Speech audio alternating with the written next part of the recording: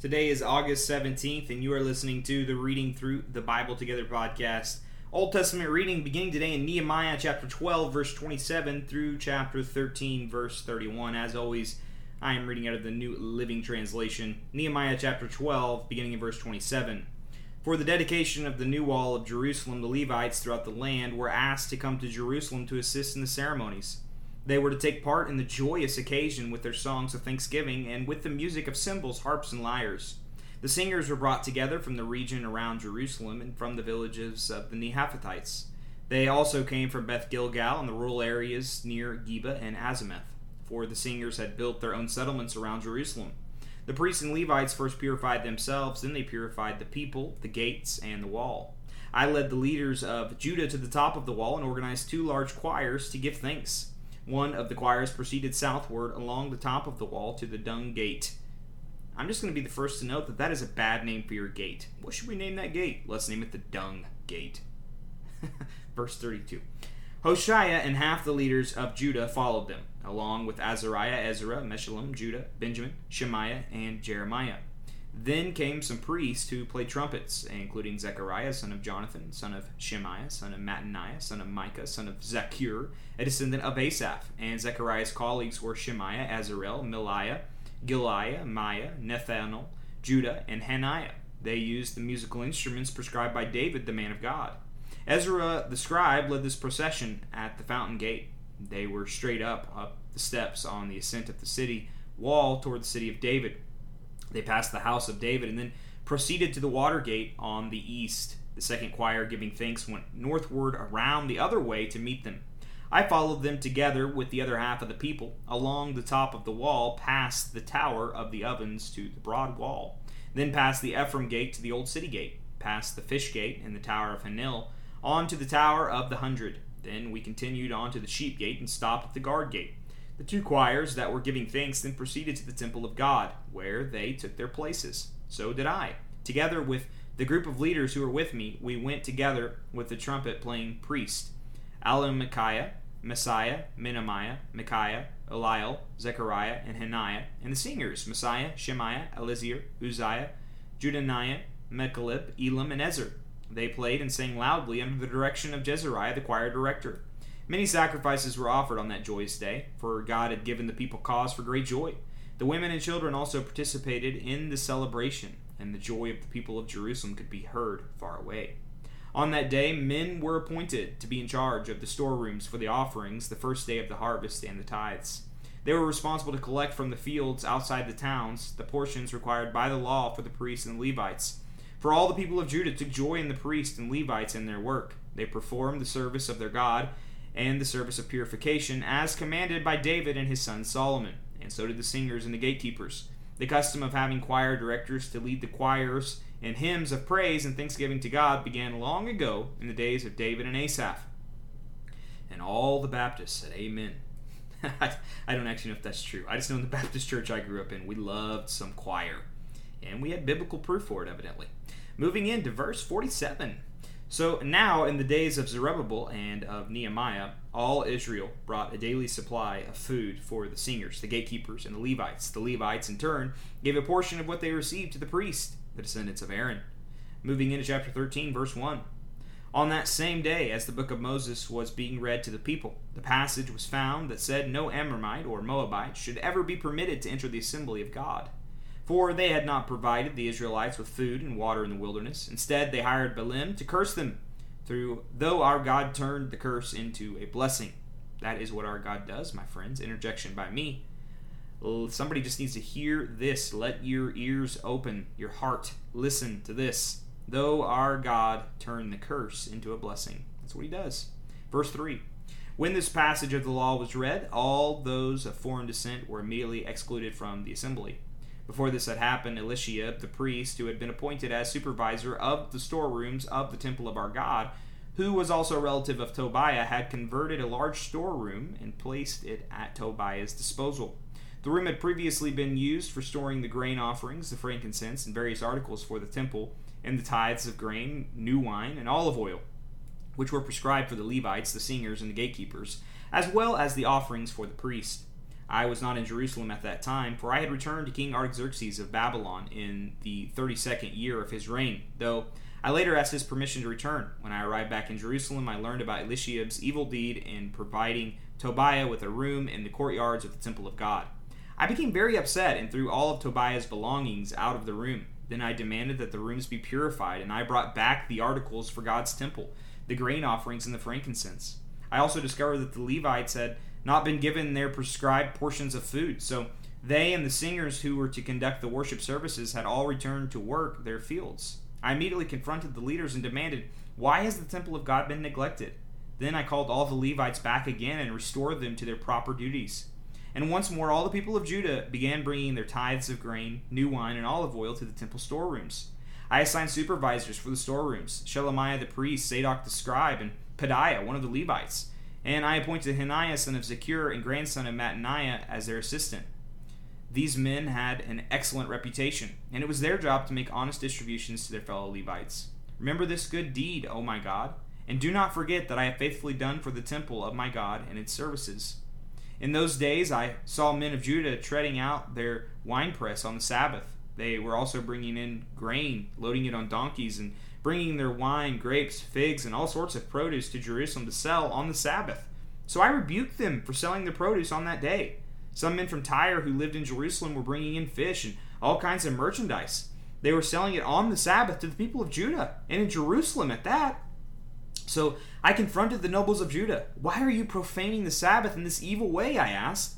"Wasn't it just this sort of thing that your ancestors did that caused our God to bring all this trouble upon us and our city? Now you are bringing even more wrath upon Israel by permitting the Sabbath to be desecrated in this way." Then I commanded that the gates of Jerusalem should be shut as darkness fell every Friday evening, not to be opened until the Sabbath ended. I sent some of my own servants to guard the gates so that no merchandise could be brought in on the Sabbath day. The merchants and tradesmen with a variety of wares camped outside Jerusalem once or twice. But I spoke sharply to them and said, "What are you doing out here, camping around the wall? If you do this again, I will arrest you." And that was the last time they came on the Sabbath. Then I commanded the Levites to purify themselves and to guard the gates in order to preserve the holiness of the Sabbath. Remember this good deed also, O my God. Have compassion on me according to your great and unfailing love. About the same time I realized that some of the men of Judah had married women from Ashdod and Ammon and Moab. Furthermore, half their children spoke the language of Ashdod or of some other people and could not speak the language of Judah at all. So I confronted them and called them down curses on them. I beat some of them and pulled out their hair. I made them swear in the name of God that they would not let their children intermarry with the pagan people of the land. Wasn't this exactly what led King Solomon of Israel into sin? I demanded. There was no king from any nation who could compare to him, and God loved him and made him king over all Israel. But even he was led into sin by his foreign wives. How could you even think of committing this sinful deed and acting unfaithfully toward God by marrying foreign women? One of the sons of Jodiah, son of Eliashib, the high priest, had married a daughter of Sanballat the Horonite. So I banished him from my presence. Remember them, O my Lord, for they have defiled the priesthood and the solemn vows of the priests and Levites. So I purged out everything foreign and assigned tasks to the priests and Levites, making certain that each knew his work. I also made sure that the supply of wood for the altar and the first portions of the harvest were brought at the proper times. Remember this in my favor, O my God. And that concludes the book of Nehemiah in our Old Testament reading. Moving into the New Testament, it's 1 Corinthians chapter 11, verses 1 through 16. 1 Corinthians chapter 11, beginning in verse 1. "And you should imitate me, just as I imitate Christ. I am so glad that you always keep me in your thoughts, and that you are following the teachings I passed on to you. But there is one thing I want you to know. The head of every man is Christ. The head of woman is man. The head of Christ is God. A man dishonors his head if he covers his head while praying or prophesying, but a woman dishonors her head if she prays or prophesies without a covering on her head. For this is the same as shaving her head. Yes, if she refuses to wear a head covering, she should cut off all her hair. But since it is shameful for a woman to have her hair cut or her head shaved, she should wear a covering." Okay, so that's just very common sense, straightforward. We'll move on. I'm just kidding. That verse has perplexed a lot of people, myself included. And, there's a lot of things in the New Testament we go, yep, we should do that, and then we just do it.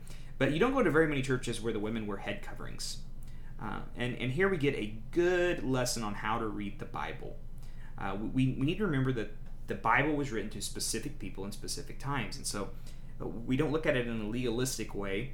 For instance, in Leviticus, you weren't supposed to get tattoos because tattoos represented worship of other gods. Well, tattoos don't normally mean worship of other gods anymore.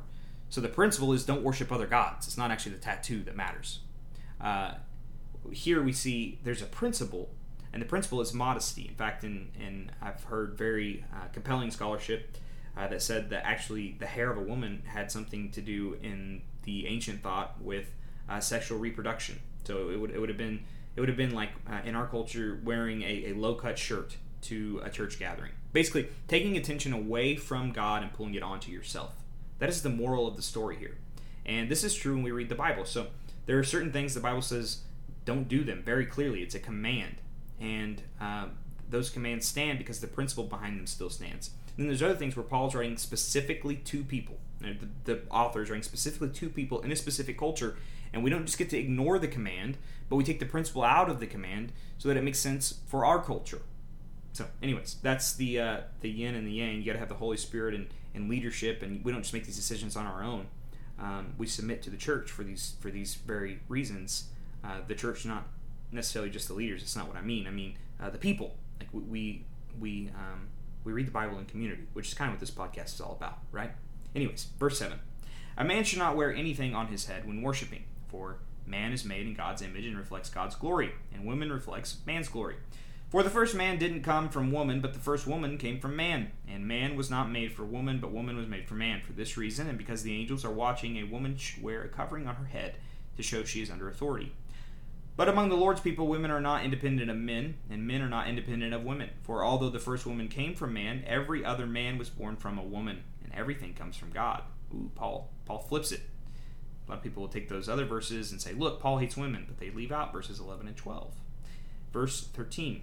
Judge for yourself. Is it right for a woman to pray to God in public without covering her head? Isn't it obvious that it's disgraceful for a man to have long hair? And isn't long hair a woman's pride and joy? For it has been given to her as a covering. But if anyone wants to argue about this, I simply say that we have no other custom than this, and neither do God's other churches. Moving on to our Proverbs of the day, as that does conclude our New Testament reading, will be Proverbs 21, verses 17 and 18, beginning in verse 17. Those who love pleasure become poor. Those who love wine and luxury will never be rich. The wicked are punished in place of the godly, and traitors in place of the honest. Moving on to our Psalm of the day, we'll be reading verses 1 through 16 of the 35th Psalm in a posture of prayer. Again, this is Psalm 35, verses 1 through 16, beginning in verse 1. A Psalm of David, verse 1. O Lord, oppose those who oppose me. Fight those who fight against me. Put on your armor and take up your shield. Prepare for battle and come to my aid. Lift up your spear and javelin against those who pursue me. Let me hear you say, I will give you victory. Bring shame and disgrace on those trying to kill me. Turn them back and humiliate those who want to harm me. Blow them away like chaff on the wind, a wind sent by the angel of the Lord. Make their path dark and slippery, with the angel of the Lord pursuing them. I did them no wrong, but they laid a trap for me. I did them no wrong, but they dug a pit to catch me. So let sudden ruin come upon them. Let them be caught in the trap they set for me. Let them be destroyed in the pit they dug for me. Then I will rejoice in the Lord. I will be glad because he rescues me. With every bone in my body I will praise him. Lord, who can compare with you? Who else rescues the helpless from the strong? Who else protects the helpless and poor from those who rob them? Malicious witnesses testify against me. They accuse me of crimes I know nothing about. They repay me evil for good. I am sick with despair. Yet when they were ill, I grieved for them. I denied myself by fasting for them. But my prayers returned unanswered. I was sad, as though they were my friends or family, as if I were grieving for my own mother. But they are glad now that I am in trouble. They gleefully join together against me. I am attacked by people I don't even know. They slander me constantly. They mock me and call me names. They snarl at me. Lord, I am struck by verses 9 and 10. And I will rejoice in you because you have rescued me in Jesus. And Lord, I agree with the psalm when it says, Lord, who can compare with you? Who else rescues the helpless from the strong? Who else protects the helpless and poor from those who rob them? You are the just and righteous God. that gives us hope when everything else around us tells us to be hopeless. Thank you for this word to remind us today. Amen. Well, thank you for joining me for today's reading. Hope to see you back here tomorrow as we continue our journey reading through the Bible together.